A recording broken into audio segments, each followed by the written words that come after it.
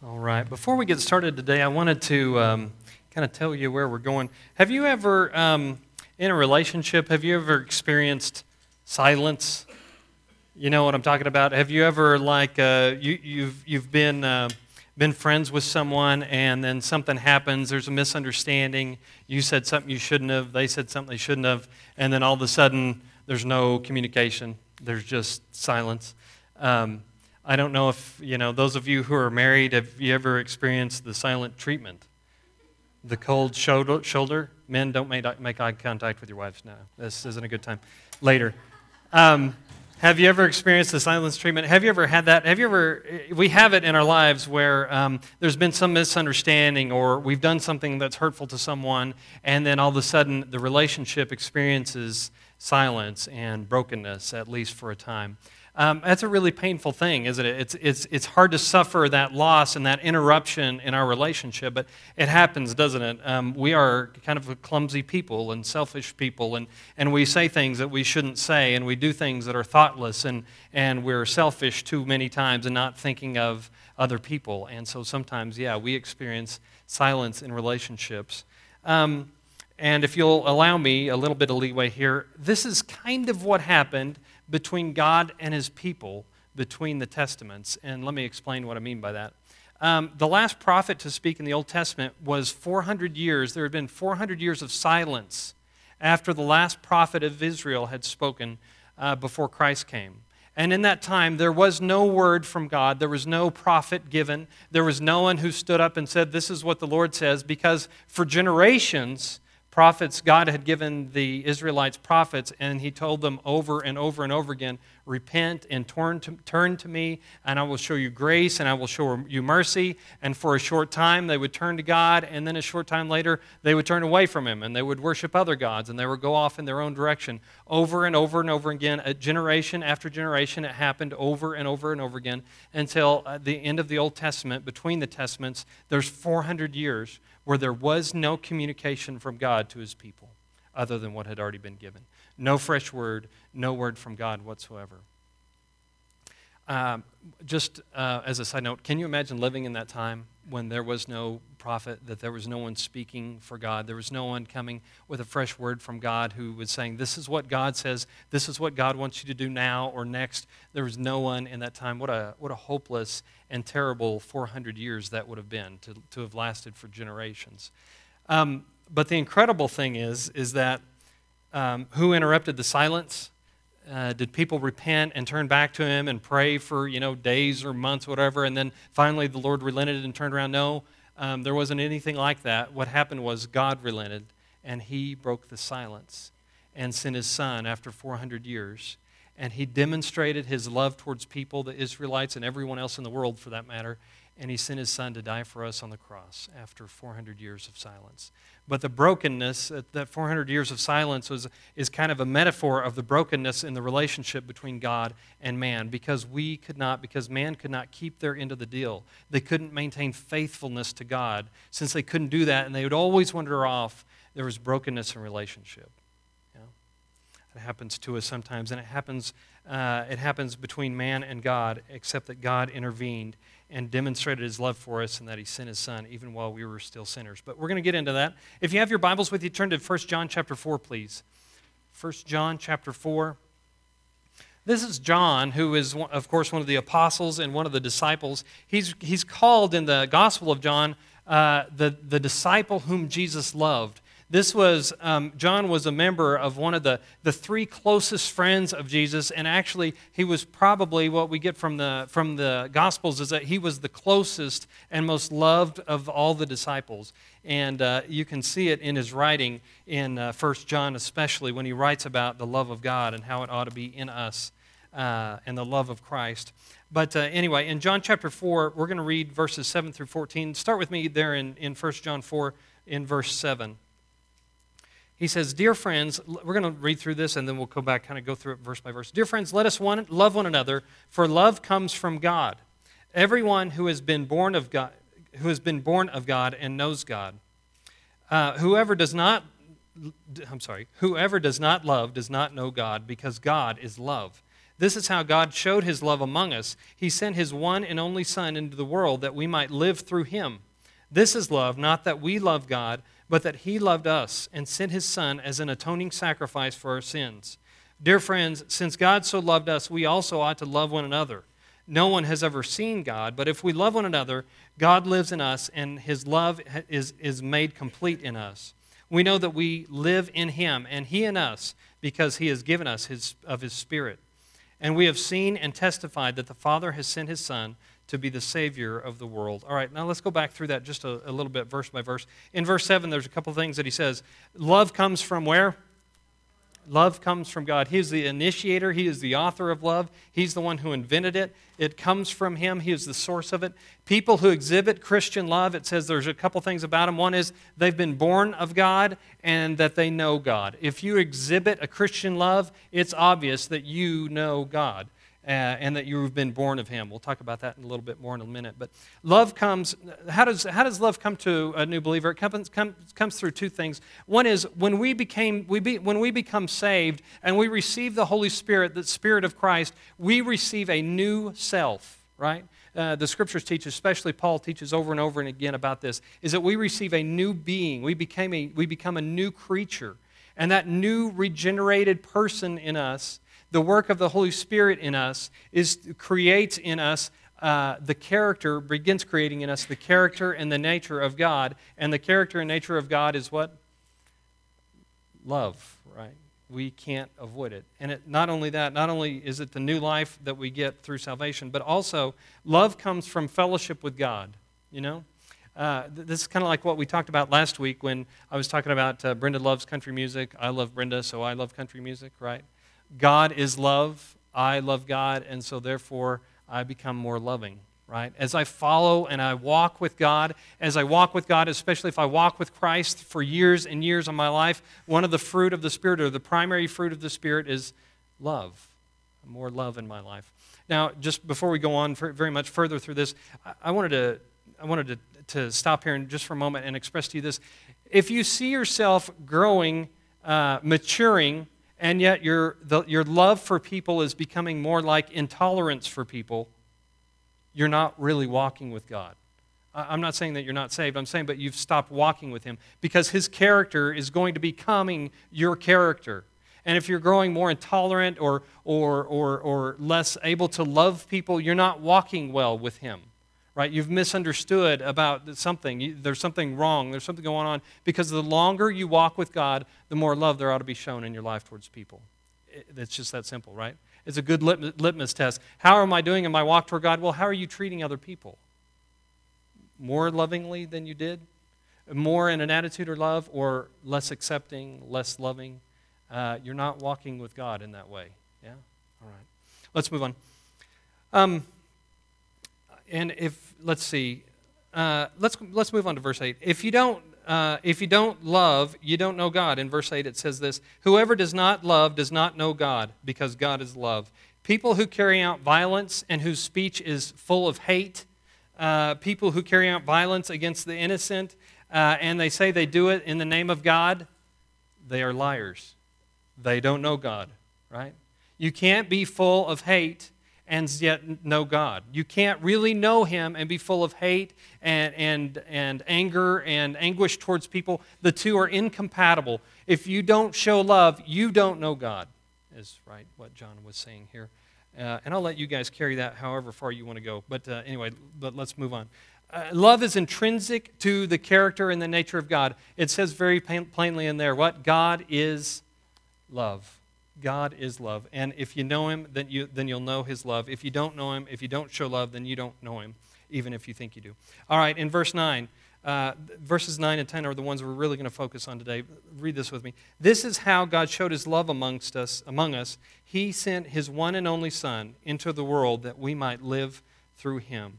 God showed his love toward us in that he sent his Son to die for us, his one and only Son. That the term that's used for his one and only Son talks about the uniqueness of Jesus Christ, that his only born Son, the only one he had, the only Son that God had, he gave up for us. All that he had in the Son of Jesus Christ, he gave up for us. That's supposed to be a statement about how very much the Lord God loved us, that he would give his one and only, unique, the only one, the unique one, Jesus Christ on our behalf. That speaks of God's love toward us, yeah? That he would give something so very precious and so very unique that he would give him on our behalf. And let me say, we forget sometimes. If you've been a Christian for very long, it's very easy for us to forget, but let me remind you of where we all were before we came to know Jesus Christ. We were lost in our sin, and we weren't seeking for God. We weren't looking for him. He wasn't responding to us fasting and praying and searching for him.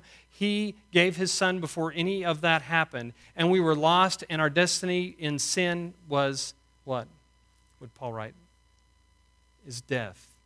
And we all deserved death because we were born in sin and willfully committed sin, and we didn't look for God, and we didn't seek him, and we tread on his authority over our lives. And then in the midst of all that, God gave his son that we might have life. It's an incredible thing.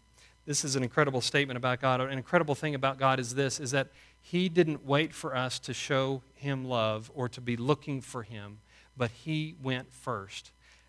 Let me say this in a way that maybe we can all relate to. Have you ever been in a fight with your spouse? You ever been in a fight, in a disagreement, and hurtful words are said?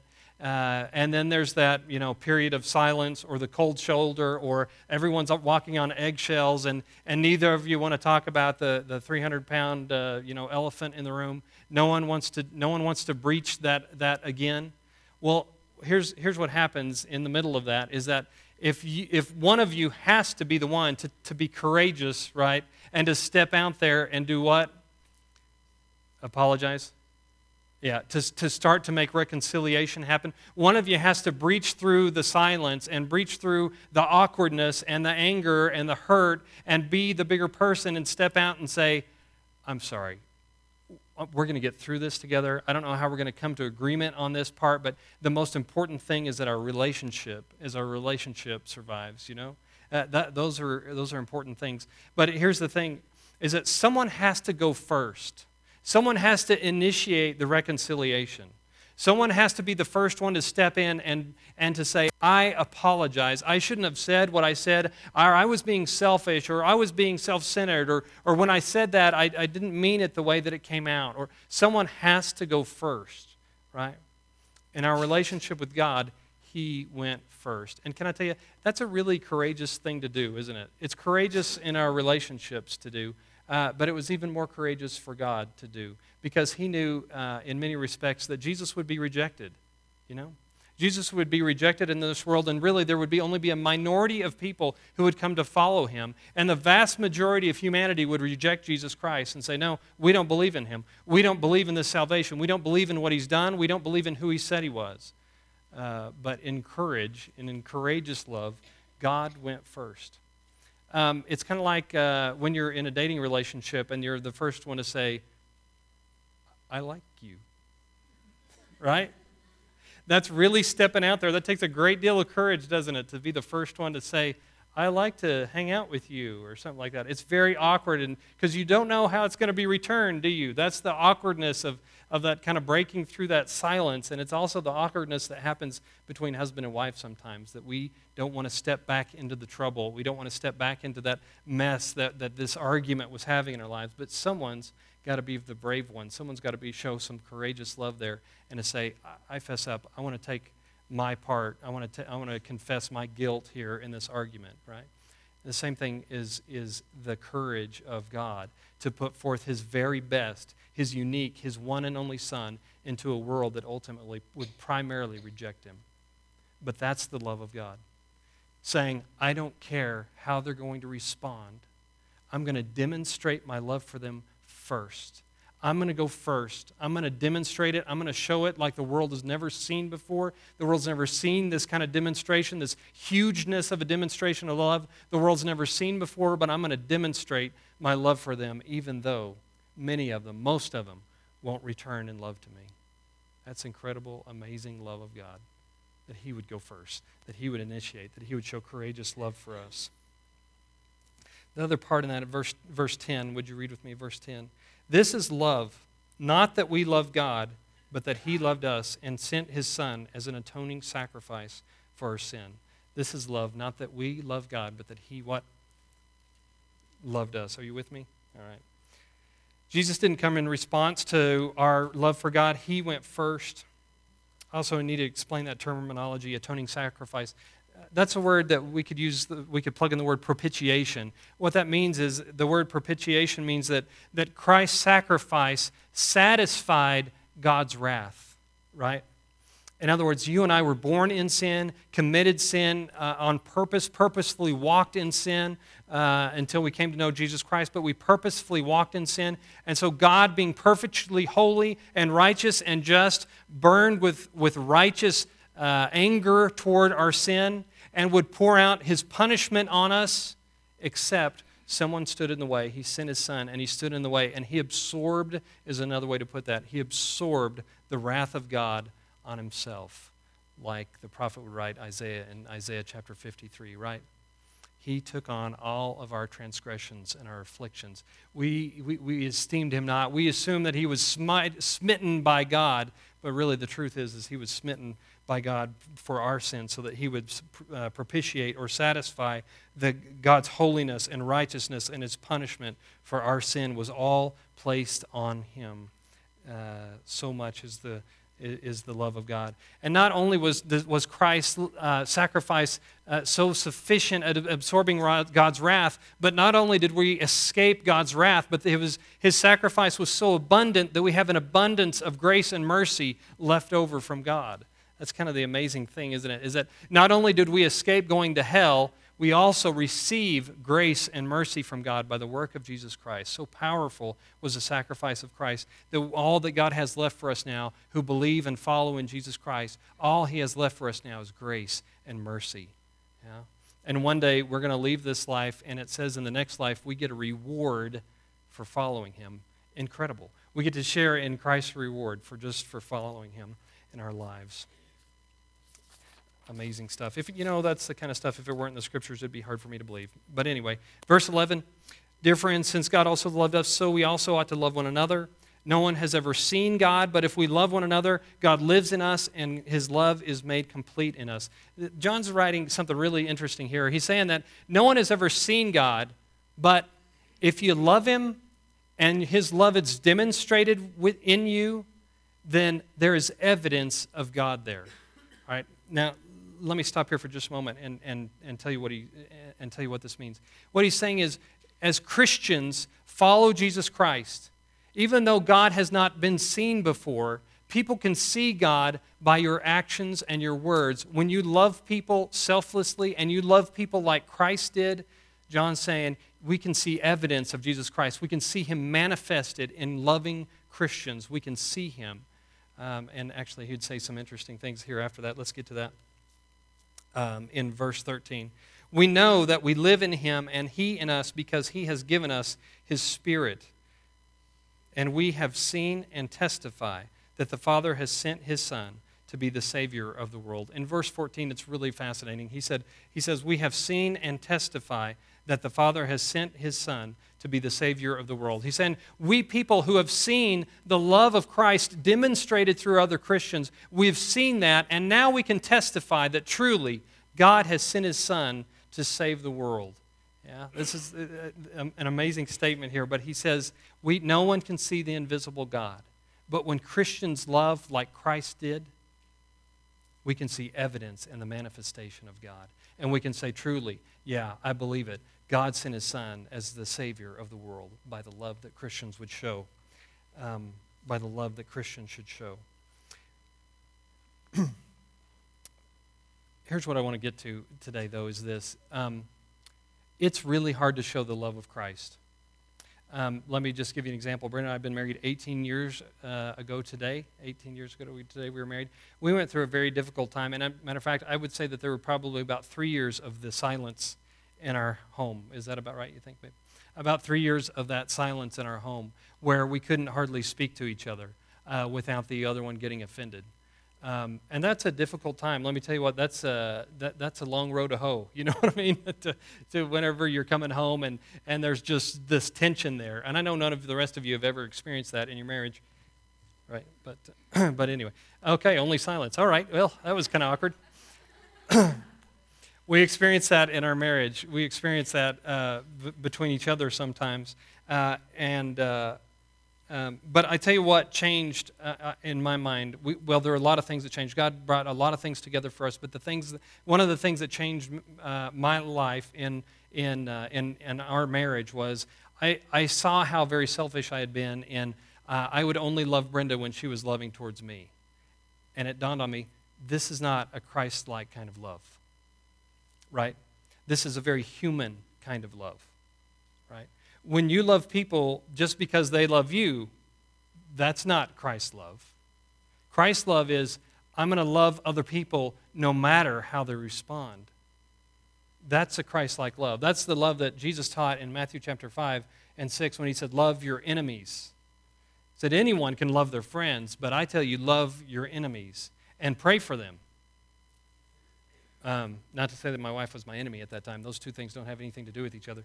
But that's the kind of love that transformed our home, because I would come to the end of myself and Brenda was not responding to me in loving, and I wasn't responding her being very loving. And then I started praying and just asking God, and I swear to you, this is what changed our relationship, at least from my point of view, was I started praying, Lord, help me love her like you do, because I can't do it. You hear me? Help me to love her like you do, because I can't. And over a period of years, the Lord began to renew our relationship and renew our love for each other. And I promise you this. You know what? I skipped a little something that I need to show you. In verse 13, it says, we know that we live in him and he in us because he has given us of his Spirit. That the last of that phrase says, given us of his Spirit, can be also translated or more literally translated that because he has given us out of his Spirit. What that's saying is that out of the resource of God's Holy Spirit, we've received what we give. You follow me? In other words, I have a source of love in me that doesn't just come from me. It comes by the abiding life of Jesus Christ, by his Holy Spirit in me, and that I have to draw from as a Christian that I didn't have before I was a Christian, and I can draw on this source of love instead of just my frail love that I have, and I can draw on this source of love, and I can begin to show a Christ-like love for my husband or for my wife. That's incredible. That is life-changing, you know? That is life-changing, and it changed my life, and it changed Brenda's life for the better. And I tell you, I've never had such a good friend or had such a good time with anybody than I do with Brenda. But it all came from a transformation when I began to see that my love is shallow, and it's not the love I'm called to show. I need Christ's love for my wife. And that changed our lives. Amen? Amen from you, babe. All right. That changed our lives. But can I tell you, we're not able to do that ourselves, you know. In my own flesh, you know, when someone wrongs you, you want to wrong them, right? Someone is hateful toward you, you want to be hateful toward them. That's our sinful flesh, isn't it? Is that, you know, standing up for ourselves. But Jesus Christ would say, no, you show them love, and you show them love like I did, regardless of their response. You be loving toward them. You show them the love that Jesus Christ showed. You go first. You be courageous. You be the courageous one, and you show love no matter how they respond. That's the love of God. That's the love of God. All right, can I tell you, this is only possible if you're abiding with Jesus Christ. If you're not abiding with Jesus Christ, you're not going to have the love for other people or your spouse or anyone else. This comes from years of walking with Jesus Christ. Are you with me? You know, the fruit of the Spirit, love is the primary fruit of the Spirit, right? Love, joy, peace, patience, God. You remember all that? All right.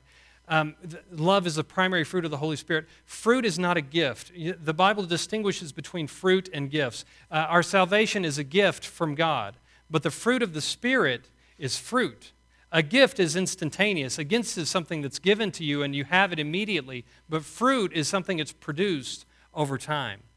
You cannot have the love of Christ and demonstrate the love of Christ without an abiding relationship with Him. You can't have it. It won't work. You can't do it. You have to be abiding with Him and walking with Him. And over time, just as you see fruit produced on fruit trees, with care, with water, with day after day of sun and rain and sunshine and carbon dioxide, you begin to see fruit being produced. It doesn't happen instantaneously, and it's something that you'll always be growing in, but you can't do it without abiding in Jesus Christ. The other thing I'd like to say is that, folks, listen, we're supposed to have a courageous, unconditional love for each other and love for other people. One that goes out of our way to show love and concern for other people. You know? And let me just ask you this before we go too much further. When was the last time that you showed an unconditional, unselfish love for someone that you had no idea how they're going to return it? When was the last time you made time in your day to show some concern for someone that wasn't, your immediate family or your husband or your wife, that you just wanted to show Christ's love to out of the blue? That's the kind of love that we're supposed to demonstrate. And John would write, we can see the manifestation of God when Christians act like this. When they show a God-like love, we can see God in action. We can see Him, and we know that He gave His Son because we see Christians acting in ways that can't be explained otherwise than it's God working in them. Yeah? All right, let's close like this. Do you have silence in your marriage? Is there silence? Are there things that you can't talk about? Are there hurts that are there in your marriage? Are there things that you just don't bother treading about? Are you walking on eggshells? Or are things very difficult in your marriage? Let me tell you what Christ's love can do. Christ's love can break through the silence and begin the work of reconciliation in your relationship. And all you have to do is, out of the Holy Spirit, is begin to ask Him to work out His love toward your husband or toward your wife in you. Yeah? That's the power of the work of love, the power of the Holy Spirit in us. Is there silence between you and someone else because of some miscommunication, some misunderstanding, something that you said that you shouldn't have said? Have there been years? I know folks that for years in their own family haven't spoken over some argument that no one can remember. You know folks like that? Yeah, it's incredible how far we will let things go. I guess, I don't know, out of hurt or pride or something, but how long we'll let things go.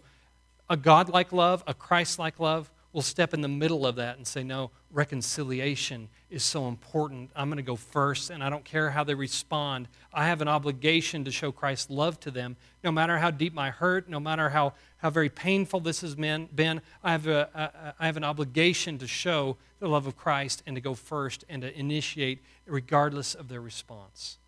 Yeah? That's the love of Christ. The last thing is this: is there silence?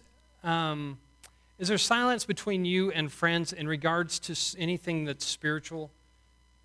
You know what I'm saying? Are you able to talk to people about everything except Jesus Christ? You know what I mean? You can talk about the Cowboys, and you can talk about the rain, and you can talk about the weather, but when it comes to spiritual things, do you get a little tongue-tied there? Listen, in our society, in our culture, we say that Christianity, that religion is something that's very private, and we make it very uncomfortable to talk about.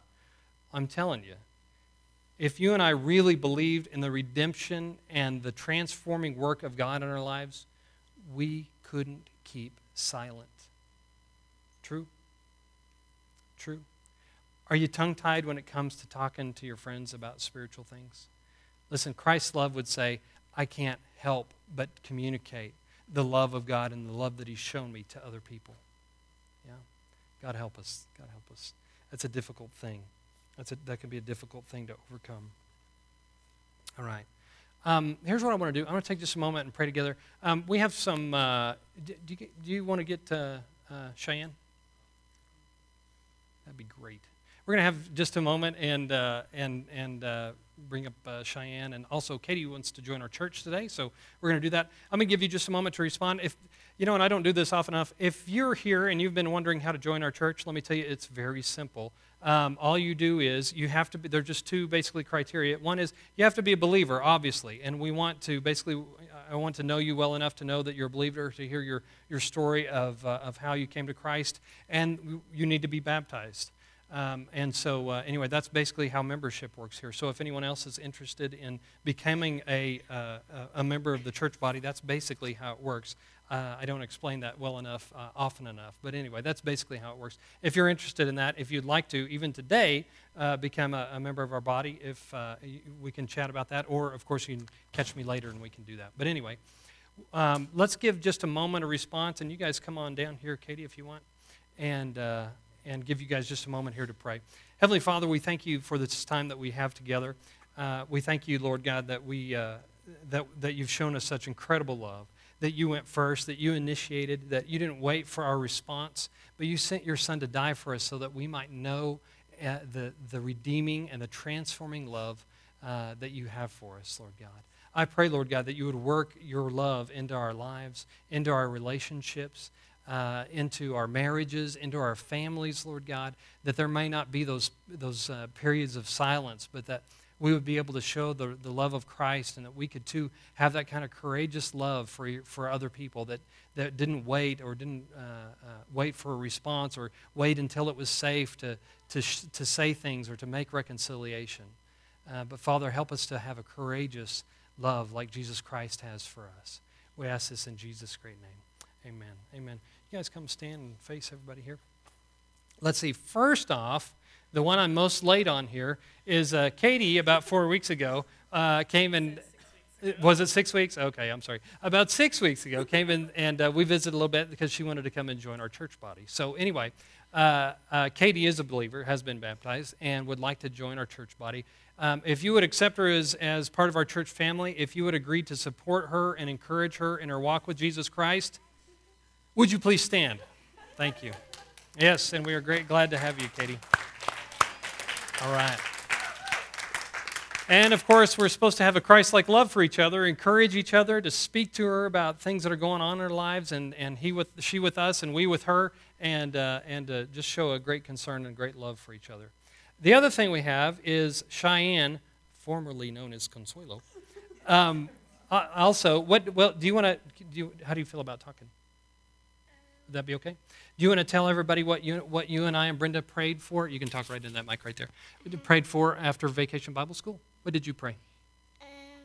About Jesus to getting in my heart. Come into your heart, and you asked him to forgive you for your sin?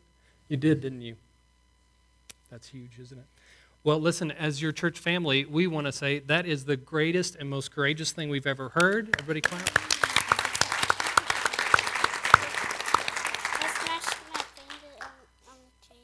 On the what? On the chairs. On the chairs? Oh, I'm sorry. And she smashed her finger on the chairs. But anyway, Cheyenne wants to, just wanted to come today, or I wanted her to come and share what has happened in her life, because it's huge, huh? Mm-hmm. Yeah, very big. Yep, she came with tears in her eyes and said that she wanted to ask Jesus into her heart, and she understands very well about the Lord taking away her sins and about Jesus coming and living in her heart, huh? Mm-hmm. Yeah, awesome. You're awesome. All right, well, very good. Well, you guys want to come by and give these guys a hug and tell them hello. We're also we're going to have a baptism class the first weekend in August on that Saturday. And I've been talking to a lot of folks about baptism. If you have a child or you're interested, we're gonna do it on a level that kids could understand. But I want parents and their children to come so we can all be there to talk together. And Cheyenne's going to be here for that, right? All right, very good. All right, well, we're proud of you. Yeah, we love you. Yeah? All right. Okay. Well, let's see. Let's close together in prayer. Tim, would you dismiss us in prayer, please?